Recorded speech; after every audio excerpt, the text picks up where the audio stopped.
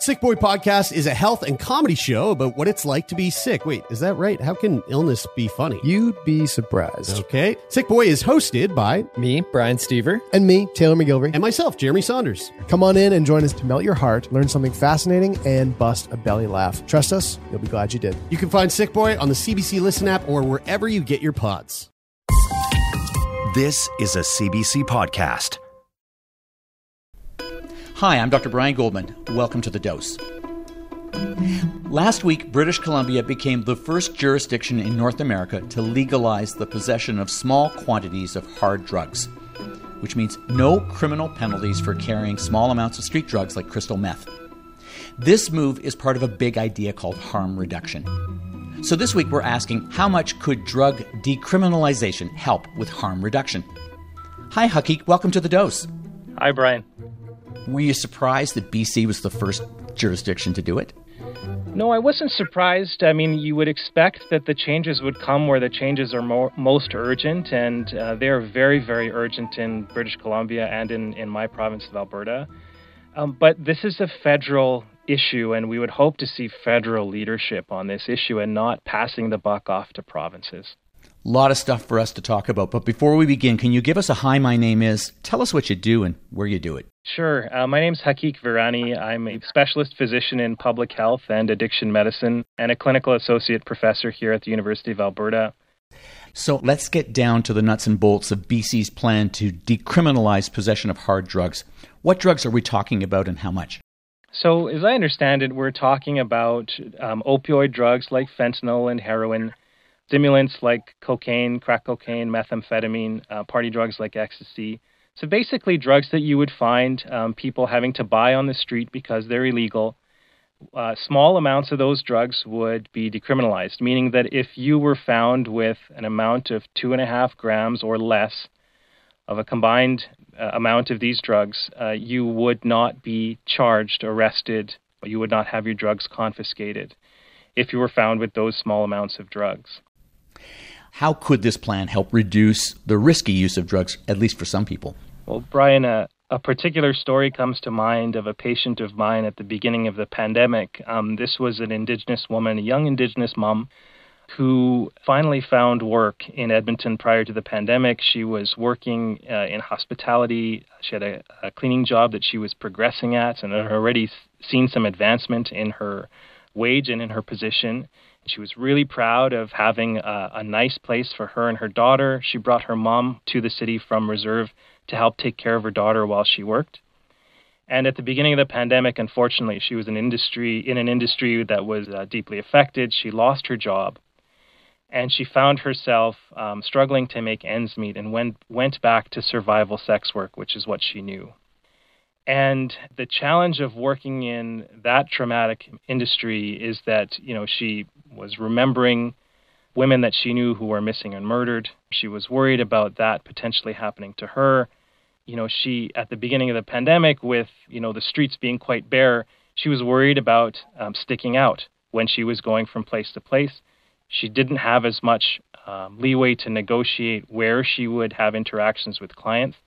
And with all that stress and re-traumatization, she began to use drugs again.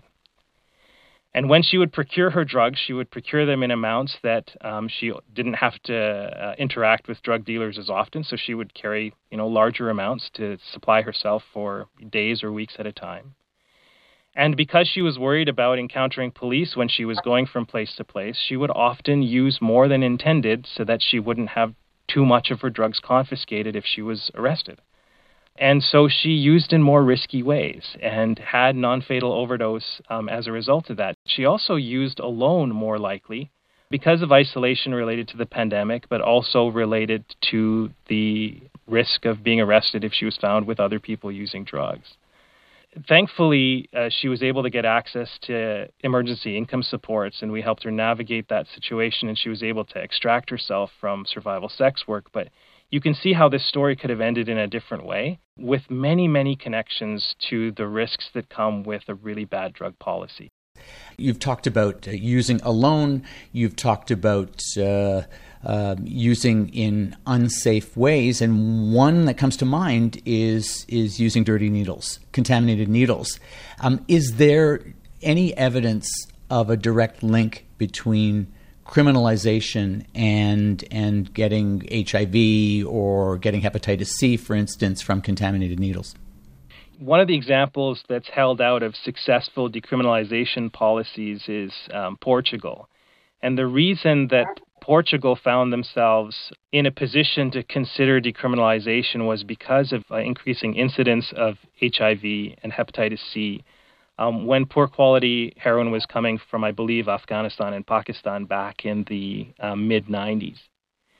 And when they adopted a decriminalization policy, and people were no longer arrested and thrown in jail for first encounters of small drug possession, they did indeed see a decrease in the transmission of bloodborne pathogens like HIV.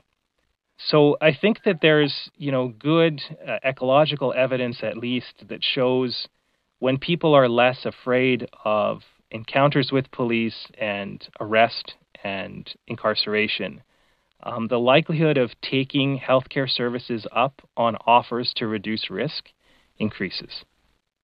The province and advocates asked the federal government in Ottawa for a 4.5 gram threshold. You mentioned that the actual threshold is 2.5 grams.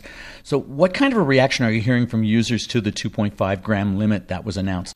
In order to execute a good public policy in any endeavor, but certainly in this one, you really need to engage and listen to the expertise of the intended beneficiaries of that policy. And in this case, it's people who use drugs.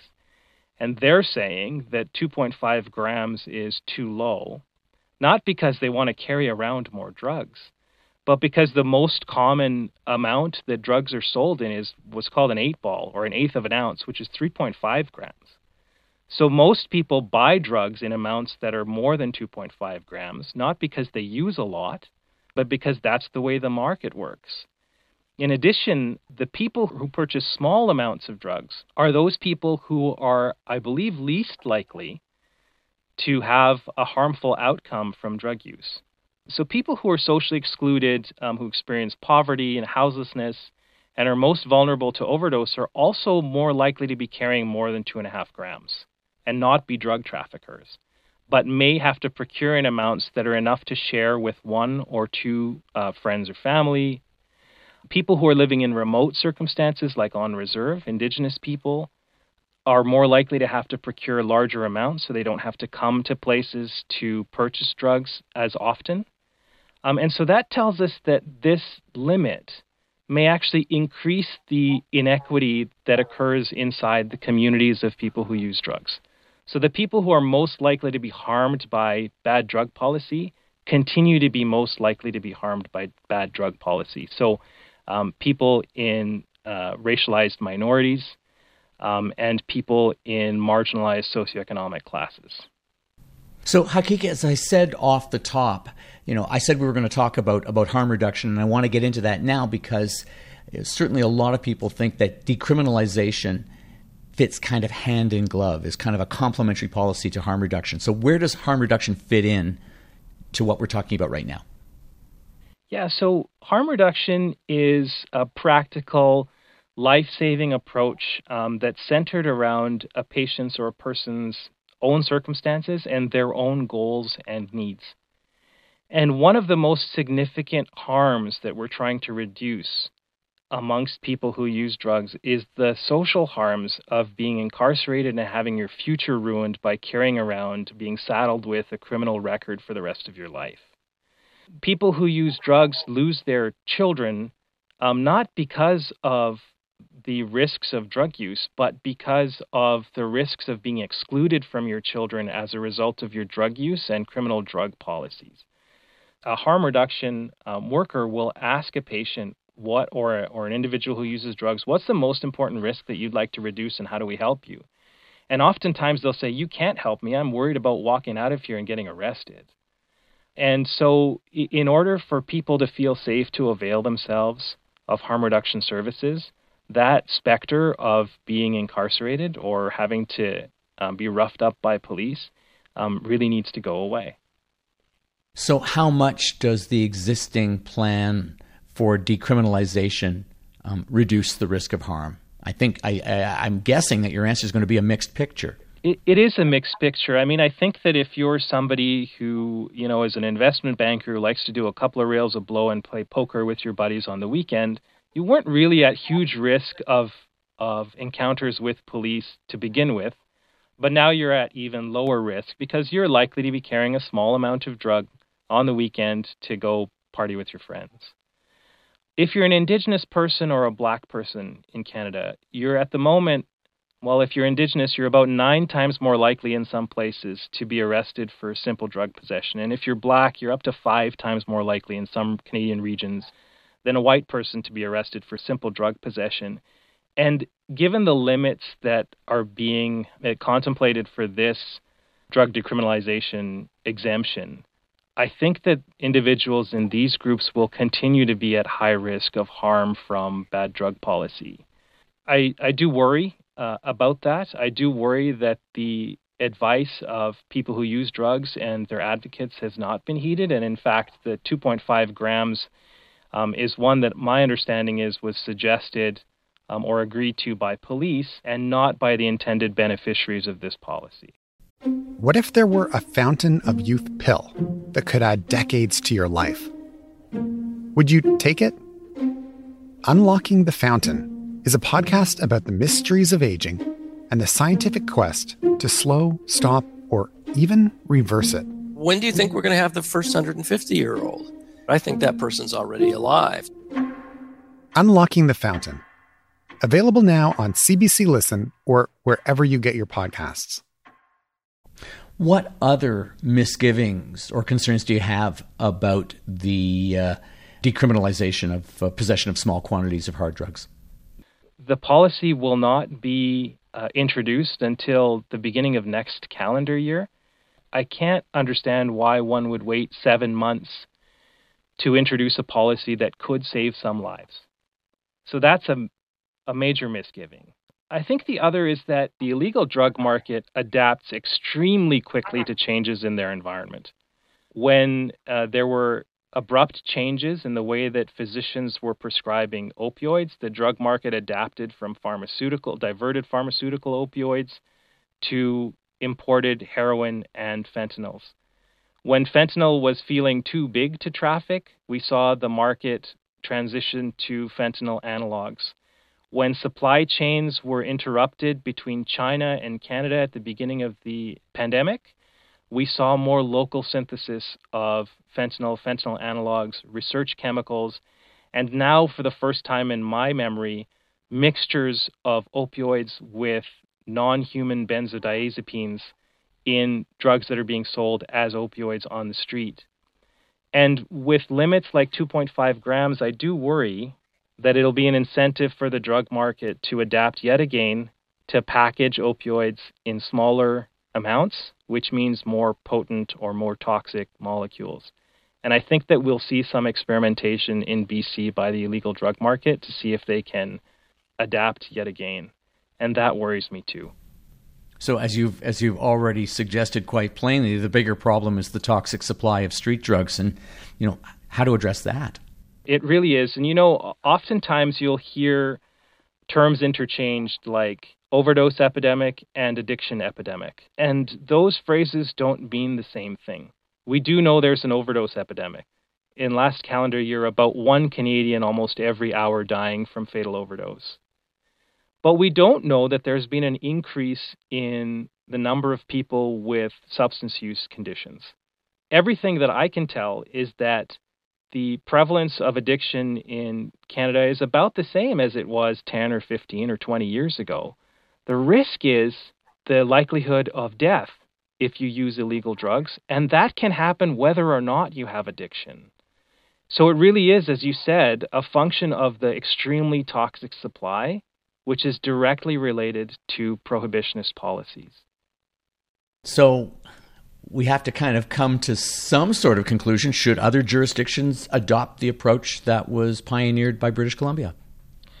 Well, I think, yes, I think that they should adopt a decriminalization approach, and not just because we're in the midst of an overdose epidemic. And one thing that worries me about this policy is contextualizing it in that picture.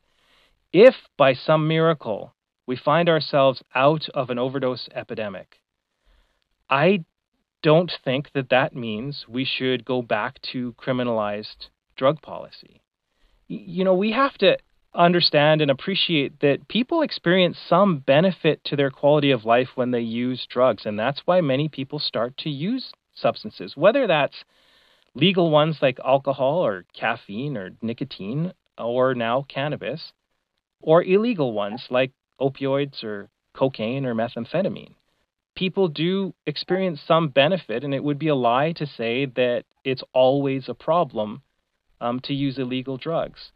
Human beings for millennia, have tried to alter their perception of their environments inside themselves and outside themselves. And we send them to jail if they do that in a way that we disagree with. And that strikes me as inhumane. So if it is a fundamental human rights issue or an injustice that needs to be corrected, and if that is why we're decriminalizing drugs, it shouldn't matter if the drug supply is toxic or not. We just shouldn't send people to jail for doing something that is not harming anybody else. When it does harm somebody else, obviously there's, punishments that should be levied. And that's one of the reasons why in the BC example, the exemption doesn't apply to areas where there's children or if a minor is operating a motor vehicle where there's drugs found. But when it comes to punishing people just for using an illegal substance and punishing them by sending them to jail and giving them a criminal record that keeps them from working in future or keeps them from having contact with their children in future, that's something that needs to be addressed through and through, not just for the next 3 years. What other harm reduction strategies do you think could make a difference? Well, I think that, we've done a fairly good job in my province, at least, of offering take-home naloxone programs so that people who are using drugs with somebody else can rescue a person if they have an adverse event.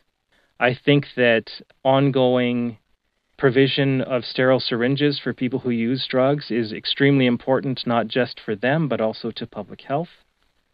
I think that we should think of abstinence-based addiction recovery as a form of harm reduction as well, on the continuum of services that should be offered to people with addiction. I think that outreach and housing resources and resources to navigate the legal system for people who have found themselves in trouble for using drugs is a really important harm reduction measure as well. And really the people who should be deciding what resources and what services are most helpful for people who use drugs are people who use drugs. And they do tell us. All we have to do is ask. It took me a number of years to recognize that my job in addiction medicine wasn't necessarily to help people stop using drugs, but just to help people, period. And they'll tell you what would be most valuable help to them. It's interesting that you say that because that is certainly a powerful idea that's still in the minds of a lot of parents who might fear that this change that we're talking about will encourage their kids to use substances. So what do you say to them? Yeah, well, look, I'm a parent too. I'm a parent. One of my children is a preteen. So, we're having conversations about what do you do when you feel stressed, when you feel lonely or sad, when you don't feel like your quality of life is what you would like it to be. And I don't want my kid to use drugs or alcohol. And I also don't want my kid to find that his quality of life depends on other risky activities. I don't want him to go skydiving. I don't want him to ride a motorcycle. I don't want my daughter to spend hours and hours in the sun, or my son to do that. And, if they ask me to take a trip to a place where there's malaria, I'll be worried about that. But we use harm reduction in so many different domains. Helmets for snowboarders and skydivers, and SPF lotions and sunglasses for people who worship the sun. You might have a patient who's got asthma who also loves their cat, and so inhaled steroids for those people is a form of harm reduction as well. And so harm reduction is not an invitation to engage in risky activities. It's a way to make sure that, if you're a parent, if your child does engage in risky activities, you may not be happy about it, but you don't want them to die from those activities. And you don't want their future to be compromised by an arrest, or for them to be traumatized by encounters with police, or for them to be caged up in a jail for seeking out a change in their quality of life by engaging in an activity that carries some risk. Our job isn't to increase the risk. That doesn't change the likelihood of engaging in the behavior. That just changes the likelihood of a really bad outcome from engaging in a behavior. Well, Dr. Hakique Virani, this is obviously a very complex issue, but you have helped us to surf through it in a way that I feel as if I understand it a lot better than I did before I met you. Well, thanks for having this conversation, Brian. You're right. It's complex, and it's not one we should scratch the surface on, or we'll make mistakes. Dr. Hakique Virani is an addiction medicine and public health physician in Edmonton. Here's your dose of smart advice. Contrary to popular belief, criminalizing substance use doesn't reduce the likelihood that people will use drugs. It is more likely to lead people to use substances in ways that are more likely to harm them and others. Those harms include using larger quantities, using opioids alone, and sharing needles. Harm reduction is an evidence-based approach to substance use that seeks to reduce the health and social harms associated with addiction and drug use, without necessarily requiring people who use substances to abstain from using them. Examples of harm reduction policies include supervised injection sites, needle exchange programs, and making naloxone kits widely and easily available. In the context of harm reduction, the idea behind decriminalizing the possession of small quantities of drugs like fentanyl, crystal meth, and ecstasy is to reduce the stigma of drug use. Eliminating the risk of incarceration and reducing the fear of being stopped by police will hopefully discourage risky behaviors like using contaminated needles and encourage more people to seek treatment for addiction. In Portugal, after decriminalization of possession of small quantities of heroin, the incidence of HIV and hepatitis C went down. More people are dying of opioid overdoses than ever. It points to a bigger problem, the ever-increasing supply of drugs on the street. Addressing that issue should help stem the tide of deaths by leading users to safer alternatives.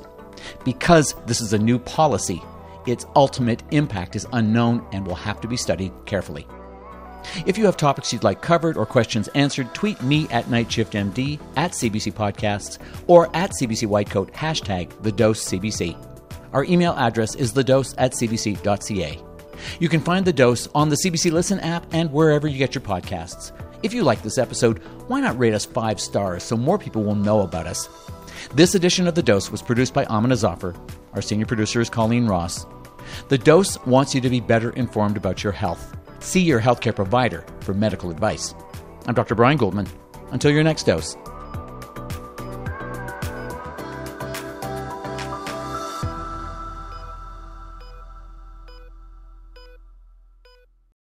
For more CBC podcasts, go to cbc.ca/podcasts.